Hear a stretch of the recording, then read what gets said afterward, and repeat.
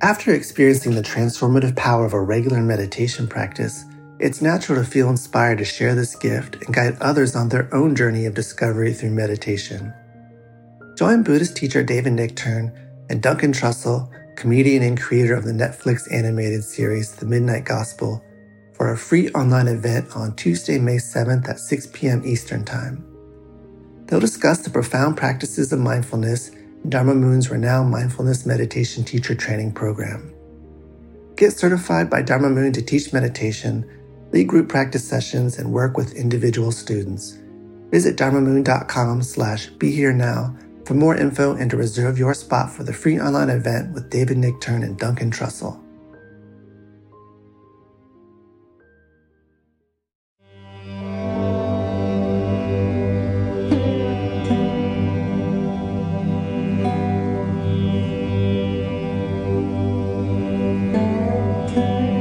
This podcast is brought to you by the Love Serve Remember Foundation and Ramdas.org. Hi, and welcome to Ram Dass Here and Now, and I'm Raghu Marcus, and it's the start of a new year, 2013. We made it. And this is first podcast of the year, so it's interesting because I went to a New Year's party the other night, New Year's Eve party. I never go to New Year's Eve parties. It was a pretty small affair and very friendly. And I was not expecting to participate in the way that the host prepared a little offering kind of a deal. They had a fireplace outside. It was freezing cold, by the way, here, and I'm in North Carolina in the mountains. And but it was about what one could give up for the new year, kind of like a resolution, and so on. What aspirations one might have for the new year. Now, I get a little bit shaky around new agey kind of stuff, which is part of what I'm going to talk about now, because it's about judgment. And interestingly enough, I came upon a talk Ram Dass gave, and full circle into that particular thing that I personally would love to give up. This, of course, is nothing can be given up until you're absolutely done with it, which is why we're here, leads me to Ram Dass talking about in this particular talk, talking about history, our story, his story, her story, history, her story. It's basically the storyline of our predicament, and our lives are the unfolding of that storyline. And we use life's experiences as a way to disprove a basic negative experience of oneself. Interesting thought. But what we come to, of course, is an appreciating our unfolding in a way that is devoid of judgment. It's an appreciation of what is. Boy, words I need to hear. And one great example is when you're in the woods, you don't judge one tree from another. One's fat, one's slim, one's beautiful branches, one's ugly. But as soon as you're in contact with humans, immediately we go into judging mode. And basically, of course, we all do that out of our own insecurity. So his little message here is to appreciate your humanity. And there's a lot of talk around. He gives great examples of I'm Ram Dass, therefore everyone thinks I'm going to be calm and loving and full of equanimity. Meanwhile, some of the time I feel like screaming at people, and just the juxtaposition of all of that is a humorous part. But this judgment stuff is really key for most of us, if not all of us. We come into contact with each other and immediately set up a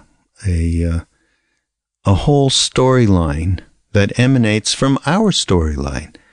Whatever the things that have affected us in our lives, from our parents to our environment, to our school, to our friends, everything, to our karmic predilections regarding our health and so on, all of it feeds that place which sends us into a duality, the duality of judging, of looking at somebody, and even before you even say a word, you're assuming all sorts of things, which are just projections. So it's a wonderful talk around that. And it was on New Year's Eve. That was one thing when this came up as a sort of New Year's Eve party favor kind of deal, but very sincere. It was very sincere, and I love sacrificial fires, and I threw my judgments into that fire and holding on for dear life. We'll see what happens. But I love, so as this goes along, I love what Ram Dass is talking about here. When we talk about just an appreciation of who we are, an appreciation of the unfolding of our story, and there's a risk in being human, but that whole thing, of course, he was such a champion of being human and offering us, and way back when I first met him, the opportunity to look at ourselves with a sense of humor, because he took a big risk being human and talking about his foibles and so on. So, but ultimately, and this is a real beauty, what we offer each other is our truth, and our truth includes all of our stuff.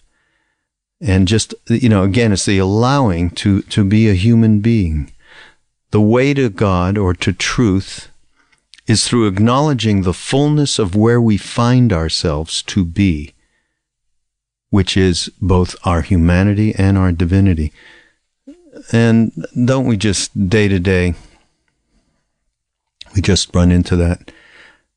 The polarization of being human and yet aspiring to be free of attachments and everything else that's holding us down, that's creating this sense of separation, which creates this immediate judgment of those around us.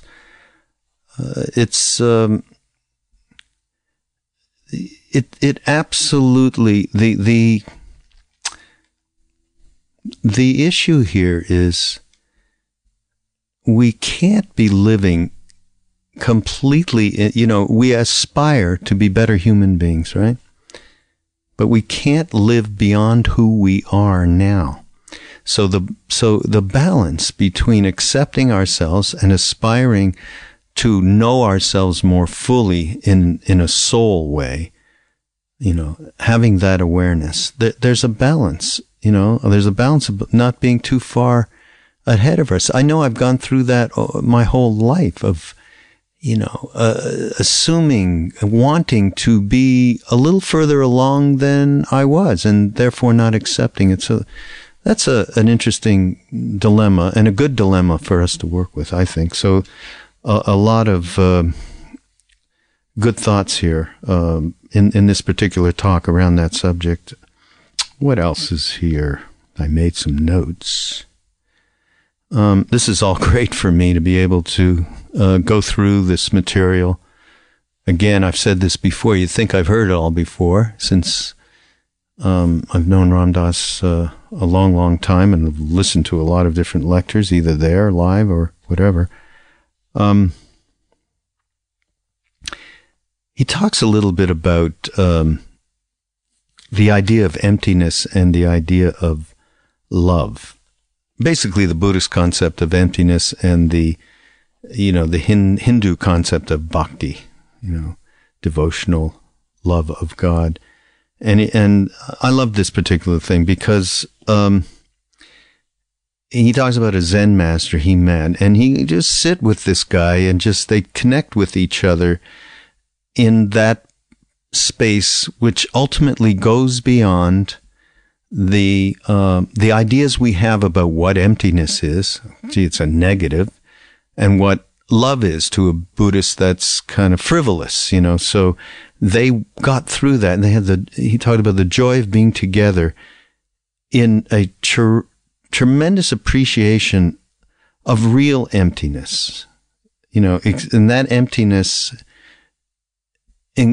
was synonymous with what love really is. And they got into that place without, dispensing with the nomenclature, as we should say. And lastly, this particular thing that caught me, there's many paths up the mountain, and they all look pretty different, as we just described. But at the top, they are not different. They become one. And here's a little poem about that. Emptiness and presence, truth, beauty, and heart. In that fullness and richness, it's all one. And that's what Maharaj used to say to us almost every day. Sab ek in Hindi means it's all one. Anyhow, that the talk ends on something terrific. He's I don't know. Many of you may know. Many of you may not know about Ram Dass's experience with Emmanuel, a disembodied being who came through this.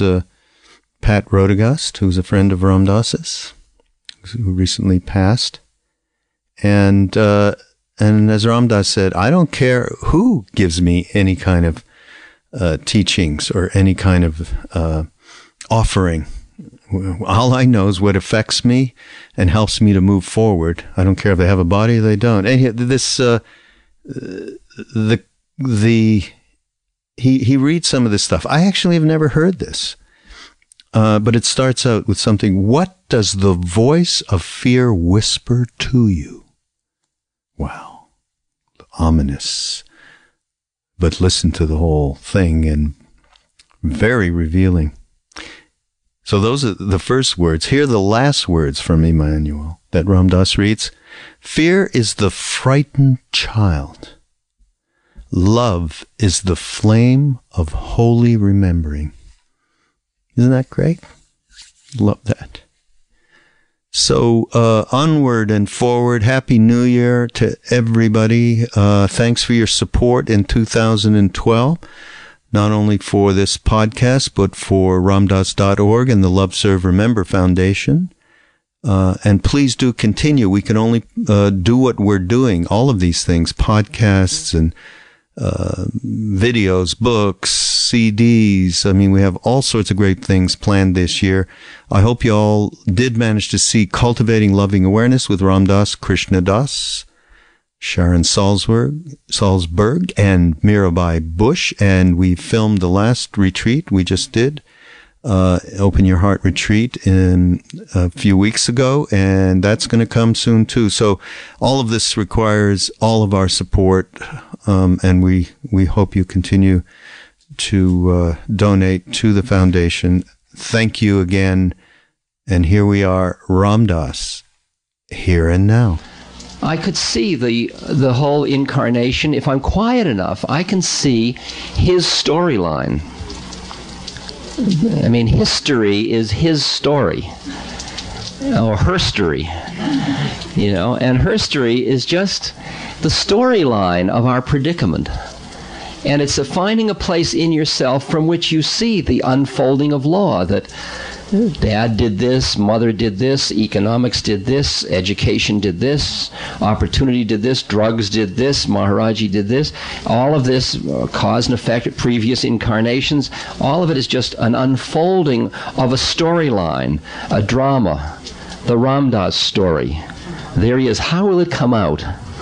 How did it come out? And you're just sort of watching this story unfold. It has nothing to do with me, because I'm not that. That's just a set of phenomena happening. And when you look at yourself as a set of phenomena, what is to judge? I mean, is that flower less than that? It's just different than that. And you begin to appreciate your uniqueness without it being better or worse. It's just different. And cultivating an appreciation of uniqueness rather than preference is a very good one. And it's just when you get inside identification with your personality that you get into the judging mode, because then you are part of that lawful unfolding. You're not stepping outside of it at all. The witness or the spacious awareness is outside of it. It's another contextual framework. Yeah. As you're more quiet inside, so that you notice and you can see your own thoughts a little more clearly, you will see your father's voice and your mother's voice and all your education principles' voices inside your head, constantly saying things to you. And you will see that, what Freud calls the superego. You will see that that judge is inside, and you keep giving it power by identifying with it. And you feel yourself at war with yourself, that there's a part of you that's doing it, and then there's a part of you that's judging what you're doing. And as you're quieter, you see the dynamics between the superego, the id, the ego, and you see it all as just phenomena, because they are phenomena. I mean, as a psychologist, I can study those phenomena in another person. Why not study it in myself? And part of what drugs did for me, and then meditation did for me, and all the spiritual things, is it helps me stand back and get outside of it, to see it for what it is, as just a phenomena. Questions? Yes. Ram Dass. Yes. How can we love ourselves more? Please.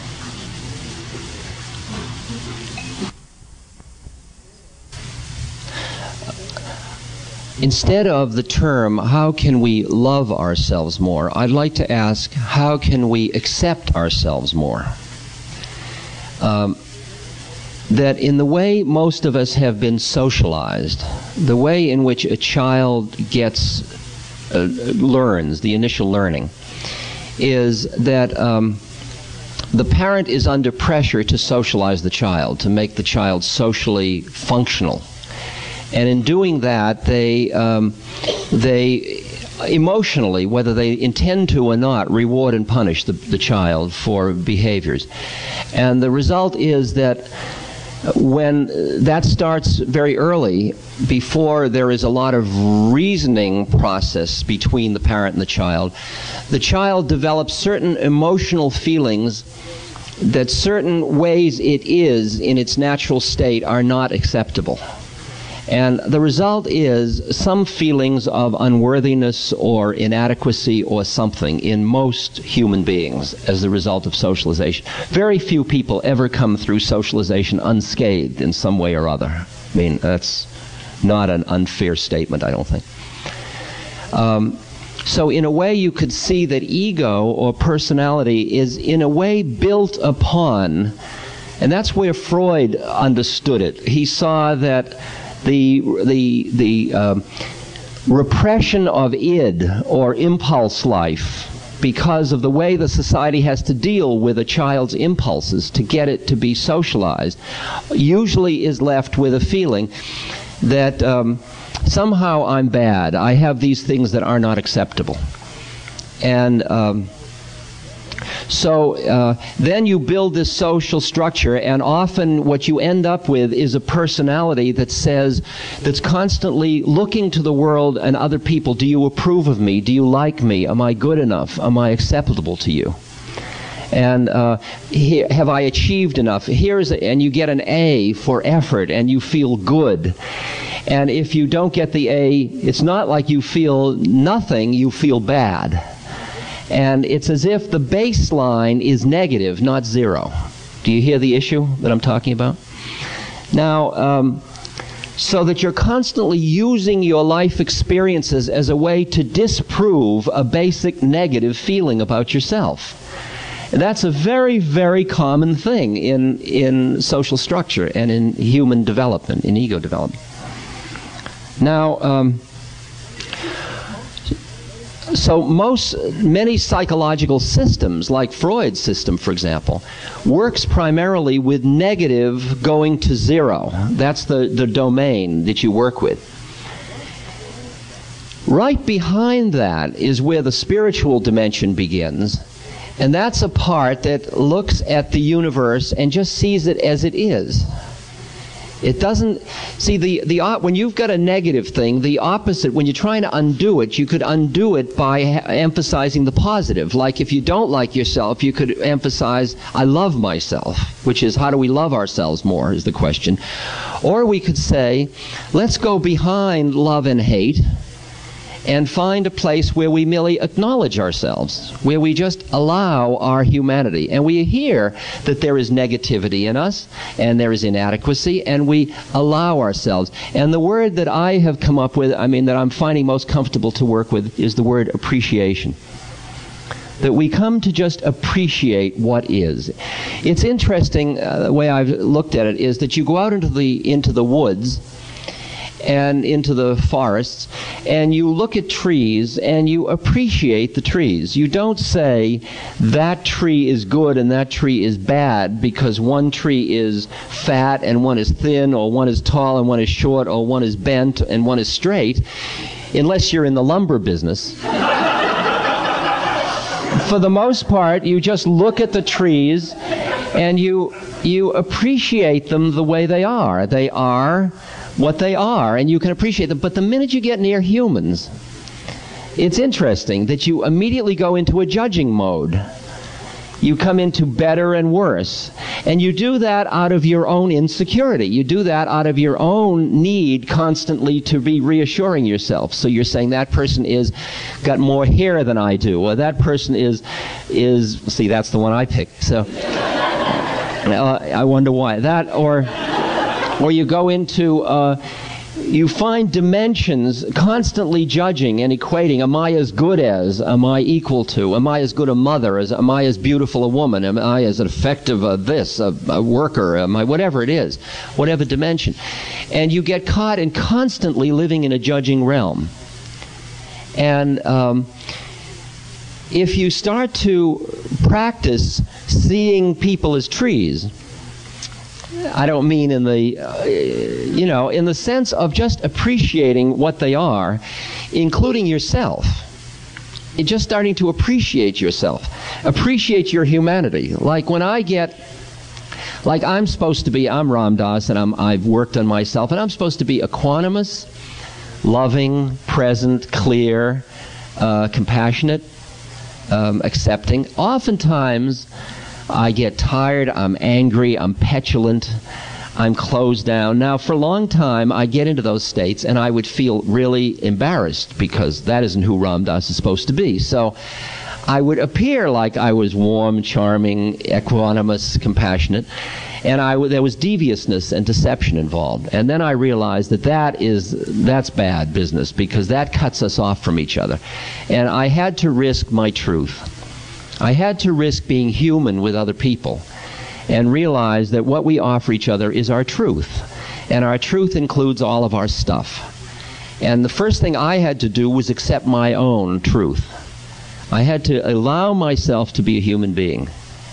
And I think that I was very helped by my spook friend Emmanuel, who, my disembodied friend, who, when I said to him, Emmanuel, what am I doing on Earth? He said, why don't you try, you're on Earth, why don't you try taking the curriculum? Why don't you try being human? And I had always assumed the way to God was to deny your humanity and embrace your divinity. And then I realized that the way to truth might be through acknowledging the fullness of where I found myself to be, which was my humanity and my divinity. And not wallow in it, but acknowledge it and allow it. And not reverence it or judge it. Just appreciate it. Just allow it. Allow my humanity. So I have gotten to the point now where I am what I am much more, and some people like it and some people don't like it, and if they like it, that's their problem, and if they don't like it, that's their problem. I don't take it all on myself and as much. And well, it's a slow process. It's a slow process. Now, what I found was that as I started to allow myself to be human more, just allowed what I am, things changed much faster in me. I mean, things fell away more quickly. It was as if I was locked into a model which was based on that negativity, that dislike of myself. And once I just allowed that I am human with all the foibles, things started to flow, and I could feel change occurring in myself. And then I would start to experience my own beauty. And it frightened me because it was so dissonant and discrepant from the model that I had cultivated of myself over the years, that I had to do good in order to be beautiful. And the idea that I just am, that what is, when you look at a tree or a rock or a river, it is in its own way beautiful. You look at decay, it is beautiful. I know Laura Huxley, who's a very dear friend. In her kitchen, she has these jars over the sink, and she takes old beet greens and orange peels and things and sticks them in water in these long, beautiful pharmaceutical jars. And then they slowly mold and decay, and there are these beautiful decay formations and mold. And it's really garbage. It's garbage as art. And we look at it, and it's absolutely beautiful. There's absolute beauty in that. And I've begun to expand my awareness to be able to look at the universe as it is and see what is called the horrible beauty of it. The horrible beauty of it. There's horror and beauty in all of it, because there's decay in all of it. I mean, we're all decaying. I look at my hand, and it's decaying. And it's beautiful and horrible at the same moment. And I just live with that. And with that, I start to see the beauty in it. So we're talking about appreciating what is. Not loving yourself as opposed to not liking yourself, but allowing yourself. And as you allow, it changes. I think that gets behind the polarities. I think that's what's important. Okay? Question? I've been aware in myself... There's such good questions, this group, we've all come up with. Go ahead. That every time I've been able to let go of some fear, it's been in the presence of love. And I don't know whether that is me reorganizing my ego structure and whether I have to give up my attachment to feeling safe enough to let go of my fear. Is that just a readjustment? Or so is the thing that I'm calling love or feeling as love, and what's the relationship between love and fear?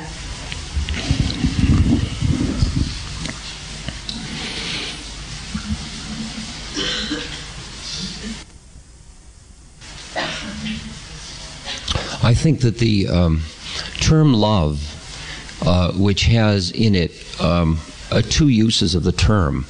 One is as the polarity between love and hate, and that has in it being loving as opposed to hating.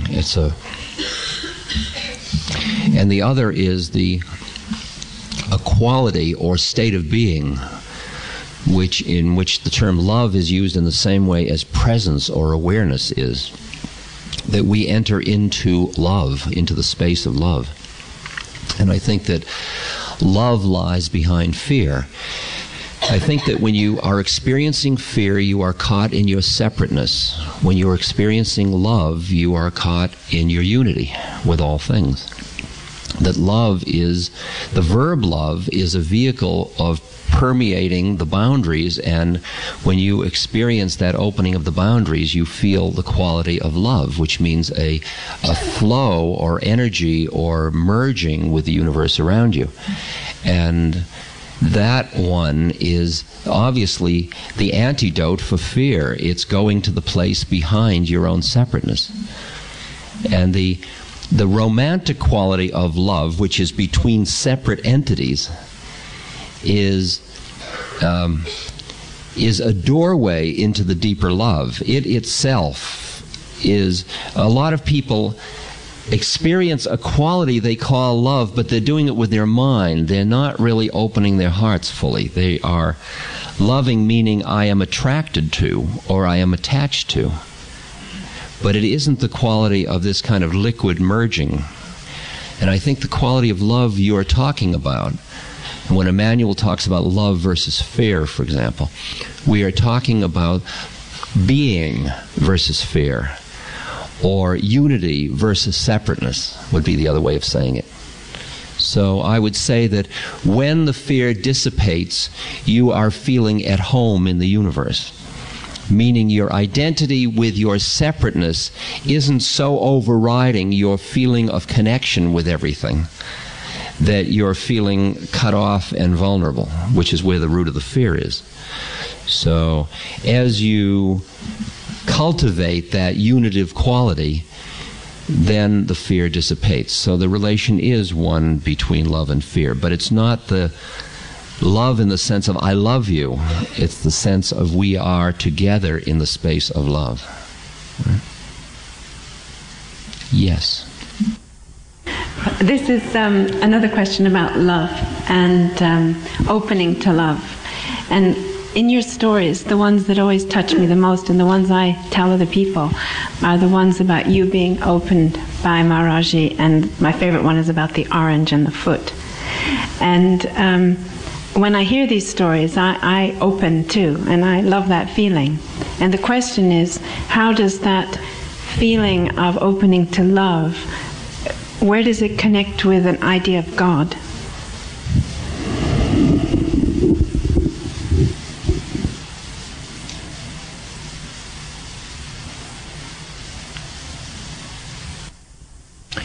If you keep seeing, I'm just giving you this now, a way of seeing the sequence. If you see the new baby open, permeable boundaries, all completely wide open, and then you see the cultivation of its mind and models of itself and other, and development of a sense of separateness. And then you see the way in which we get trapped in that ego or sense of separateness and get trapped with identification with body and with personality, our phenomenal self. And then the question is, how do you awaken out of the illusion that you are only separate? And the doorway out of that is through the heart. Because the heart is, my heart goes out to you. The heart is the doorway into the unitive nature of the universe. And it's the love flows. Love doesn't know boundaries. The mind creates boundaries. The mind creates the boundary of separate, me and you. The heart just keeps embracing and opening out. So that things that open your heart open you out into the universe and allow you to experience the preciousness, the grace, the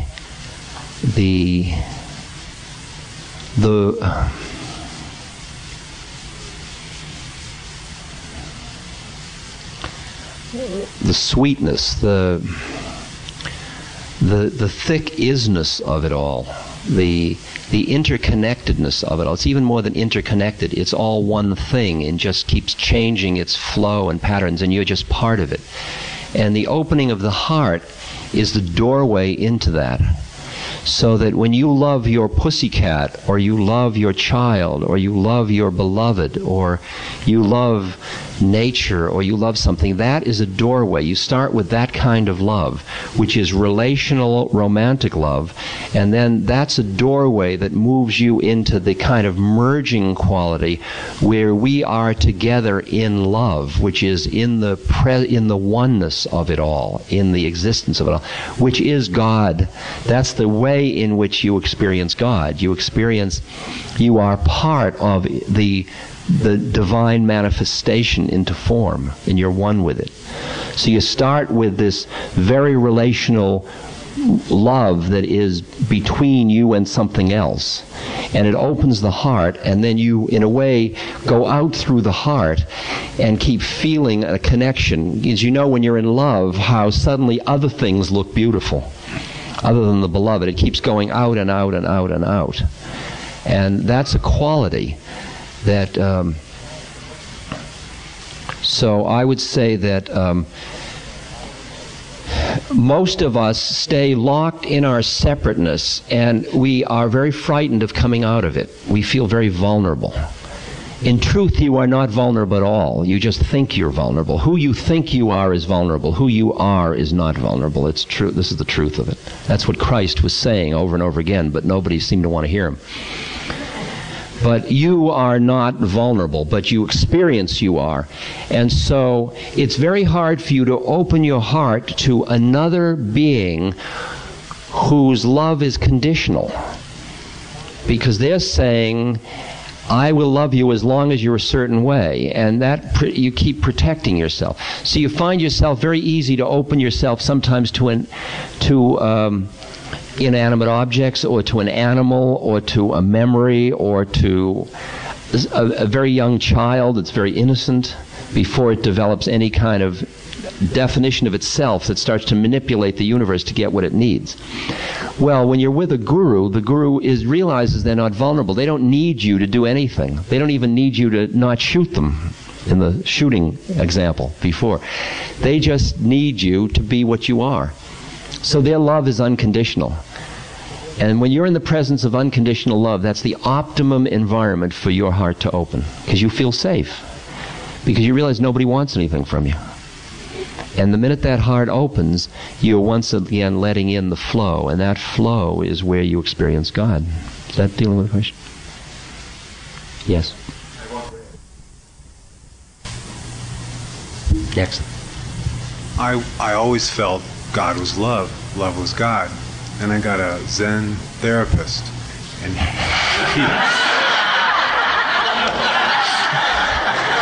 Did you help him?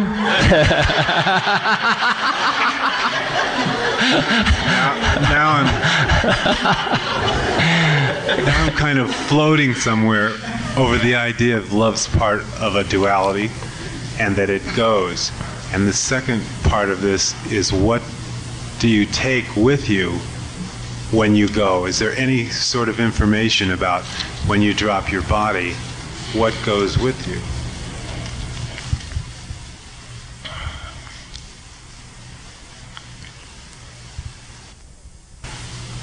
Those are two different questions, completely different questions.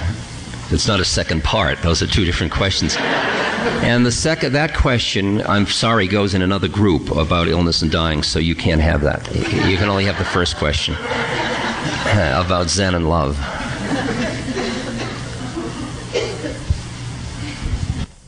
When I first started to do Vipassana meditation in 1970, I would go and sit with Goenka, Manindra, and people like that, and I'd sit for 30, 40 days and 3 or 4 courses. And I'd come out of it so dry, my heart would be so closed, that I just want a bhakti hit. I just want to go to a devotional place and just sing to God. And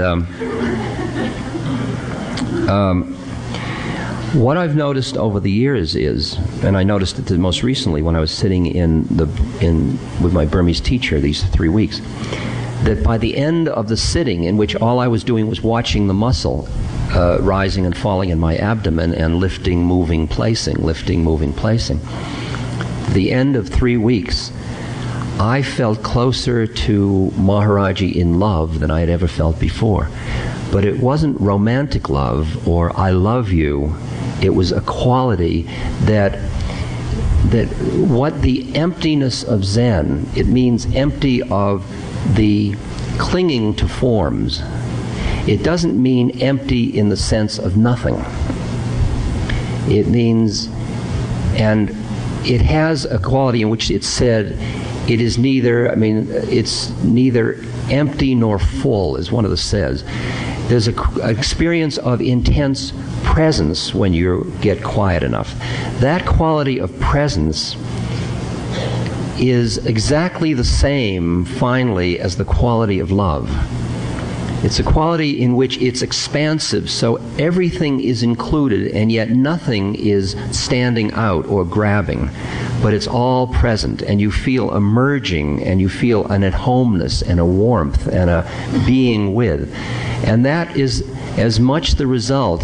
When I'm with a Zen master that is a real mensch, a real evolved Zen master, I feel the quality of our joy of being together in our appreciation of nothing, of empty, of the void, if you will.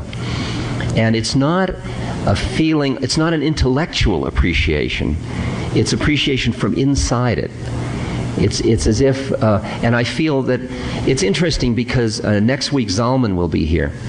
Zalman Schachter, who's a very dear friend, and he's a rabbi, and he's in the tradition of excess emotion. I mean, like, it's all kind of slurpy romanticism. I mean, he's also way beyond that, but he is also out of that tradition. And I can be with him, and I can look in his eyes, and we meet in a place that is so clear and so true and so present, that love so transcends the romantic, melodramatic love that is part of that vehicle. Just as when I meet the Zen master, we meet in that same place with our eyes and our heart, even though his path is a path of asceticism and of denial, of not dealing with the emotional stuff at all. So I keep reminding you that the paths up the mountain look different, but at the top of the mountain the stuff comes together. And that emptiness and presence and truth and beauty and heart all are right there. And you can feel the fullness and the richness without the emotional drama. So it's the term love again that's where the sticking block is. And love is like a red flag to a Zenny. Just like emptiness is to a Bhakti. What do you mean it's all empty? Okay. About this time last year, I think it was, I had what I thought was a really important insight, and it probably was, which was that I'd spent a lot of time thinking that my natural habitat was unhappiness, that was the natural colour of things. So I decided to go for happiness, and I spent time kind of recognising happiness and embracing it and so on. But thinking about desire systems, it occurred to me that perhaps the desire for happiness is something that I have to let go as well. So, some practical advice, please.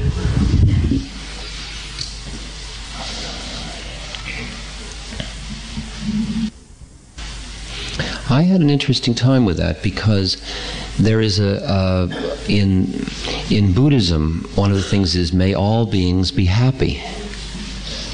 And in the metta meditation we were doing, it's may we be enabled to carry out our lives in peace and happiness.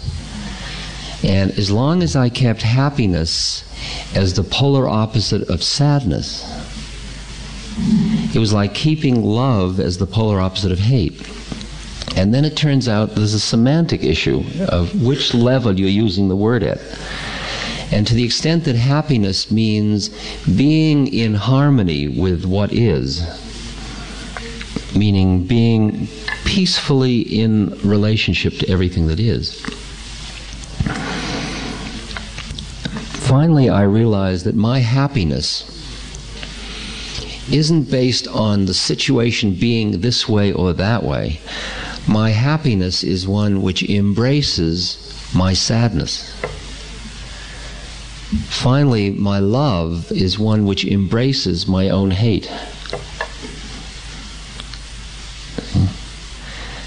And that quality of happiness from just being in relationship to the universe as it is, not because it's this way or because it's that way, is this deeper quality of happiness that is what this Buddhist prayer is asking for. So I think what you were doing was playing with the polarity of happiness and sadness. Now you understand, finally, that the way you look at your sadness is not as something to push away, but something to, yes, there is sadness in life. And my sadness came out of my truth also. See, I mean, when you've come up for air out of a lot of sadness, you want to cling to your happiness. But as long as you're clinging to anything and pushing anything away, you're vulnerable. It's got you. You're always frightened because you're always waiting for the slip and you'll be cast back into sadness. And finally, you have to embrace it into yourself, all of it. So I'd say now that you have learned to be happy, you can turn around and look back at your sadness and start to allow that that's a part of you too, until you've embraced all of it into yourself. Is that... Any more?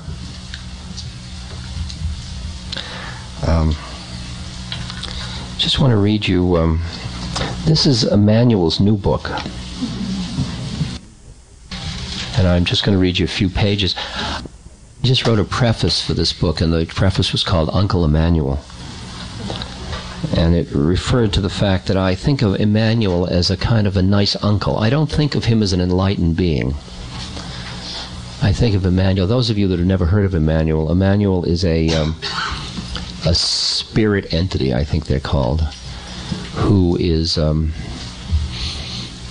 channeled, I think is the word, through a woman named Pat Rodegast. As I say, I don't find Emmanuel's wisdom necessarily that, I don't feel he's at all like Maharaji, and I think he's somebody still. But there are many planes of reality other than the physical plane, and there are beings that live on those somebody planes, and they have their work to do too. But his stuff is quite beautiful, and it's been very helpful. To me, that's the final criterion. Does it help me? If it doesn't help me, might be fine, it's just not relevant to me. I've learned to say about spiritual teachers, not that they are wrong, but that I have no business with them. I have no business with Rajneesh. Now, I have no idea who Rajneesh is. Who he is his karma. All I know is when I go near that, I feel, I don't have any business there. Right? And that's what I've learned to do, which leaves me free of having to judge everybody all the time. If that person is wanting, it's just that I don't have business with them. So these are just a few little images from Emmanuel that are kind of sweet. What does the voice of fear whisper to you? Fear speaks to you in logic and reason. It assumes the language of love itself.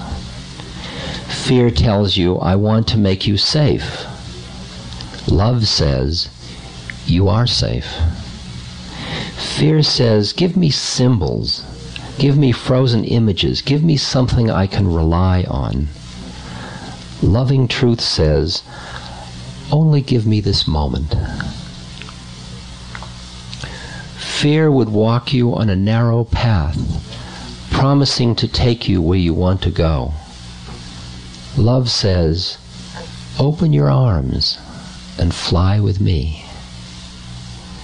Every moment of your life you are offered the opportunity to choose love or fear, to tread the earth or to soar the heavens.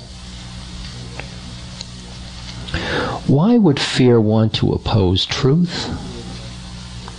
Because truth has the power to transform fear. Fear believes it is fighting for its life. I want to say something about the subtle inroads fear can make in your lives. If you no longer allow fear to step blatantly before you and shout of cataclysm, it will creep behind you and whisper something reasonable in your ear. Beware of reasonable, rational thinking, reasonable supposition. Doubt is the rabbit's foot of fear. Ask your higher wisdom if it is not true that without worry you would have arrived exactly where you are now and more pleasantly. Worry and fear are not tickets on the express train. They are extra baggage. You were going that way anyway.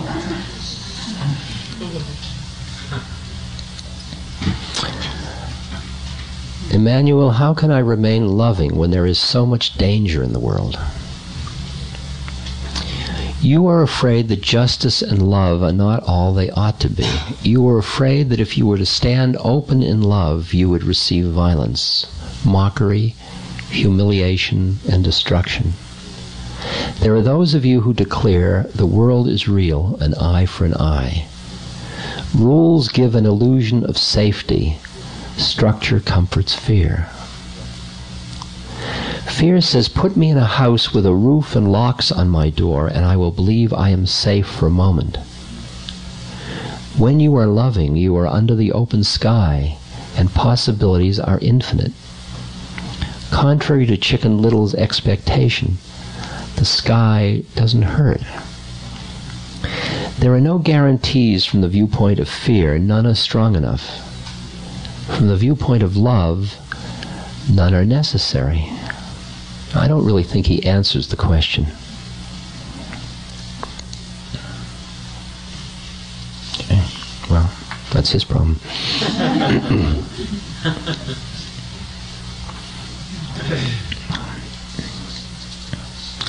I'll just read a couple more. I feel my fear has a life of its own. I can't control it or transform it. Perhaps fear needs to be played out. Does this make any sense? Only to fear. See, yeah, I got to work this out. It lives on the belief that you grant it. There is never a circumstance where fear is not a choice. See, for me, the way I've been dealing with choice, you see that whether you choose fear or love is a karmic matter, but you still have the illusion that you're making a choice, so make it. My fear of death is overwhelming. It seems so final, Emmanuel. Death is the greatest gift that your schoolroom offers you. You can assume a bravado and say, of course I have chosen love, and beneath that verbalized choice, fear can still be in control. But when one actually moves to dying, fear can no longer hide. Your fear at this moment is your greatest teacher. When you have heaped all your fears into this one undeniable area of human experience, you will have formulated the arena in which you can work. Address dying, fear, where it cannot escape you. It cannot subtly move away and pretend to be something else. This may not bring you comfort, but bringing you comfort is not my purpose. My purpose is to bring truth. When, without even knowing the meaning of it, you say with every inhalation, I choose love here, I choose love, you will see the light change and the darkness dispel. Your mind may say, I don't understand what happened. All I did was sit here for 15 minutes choosing love. Well, that's all that's required. The lifeline, the golden rope, is to know that there is such a thing as love. And in that moment you are empowered to choose it. Just that. Even if your heart is breaking and you feel on the edge of collapse, say, I choose love. By this mantra, you silence the lifelong mantra that would choose fear. Then this last one, if fear seems to follow me, what do I do? Hold fear in one hand, hold love in the other. Holding both, choose love, and choose love again. Fear may call you back, what about me? You answer, yes, fear, I hear you. I choose love. You may be part of human conditioning, but love will always be my choice, for that is the only reality. Fear will shout, but I am truth, listen to me. You reply, my choice lies outside of illusion, not within it. Then watch the pyrotechnics of fear. It will tell you that the plane will crash, the food is poisoned, you will be left alone forever. If you enter into any of these scenarios, you are caught. Fear is only a teacher on your planet. Your schoolroom is always held within the hand of perfect love. All the monsters to be created on your planet have already been unleashed, so fear will have no new faces. Oh, perhaps a virus or two. Nothing more. Fear has emptied out its bag of tricks: nuclear destruction, genocide, cancer, AIDS, torture. And still there is the human heart that seeks to see love. That is the voice of transformation.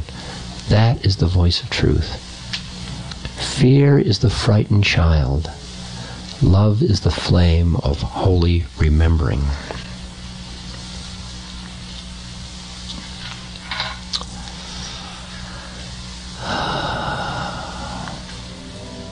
This podcast has been brought to you by the Love Serve Remember Foundation and Ramdas.org.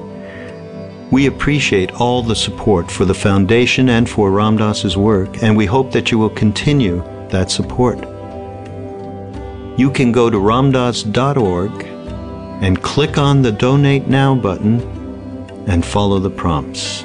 Thank you.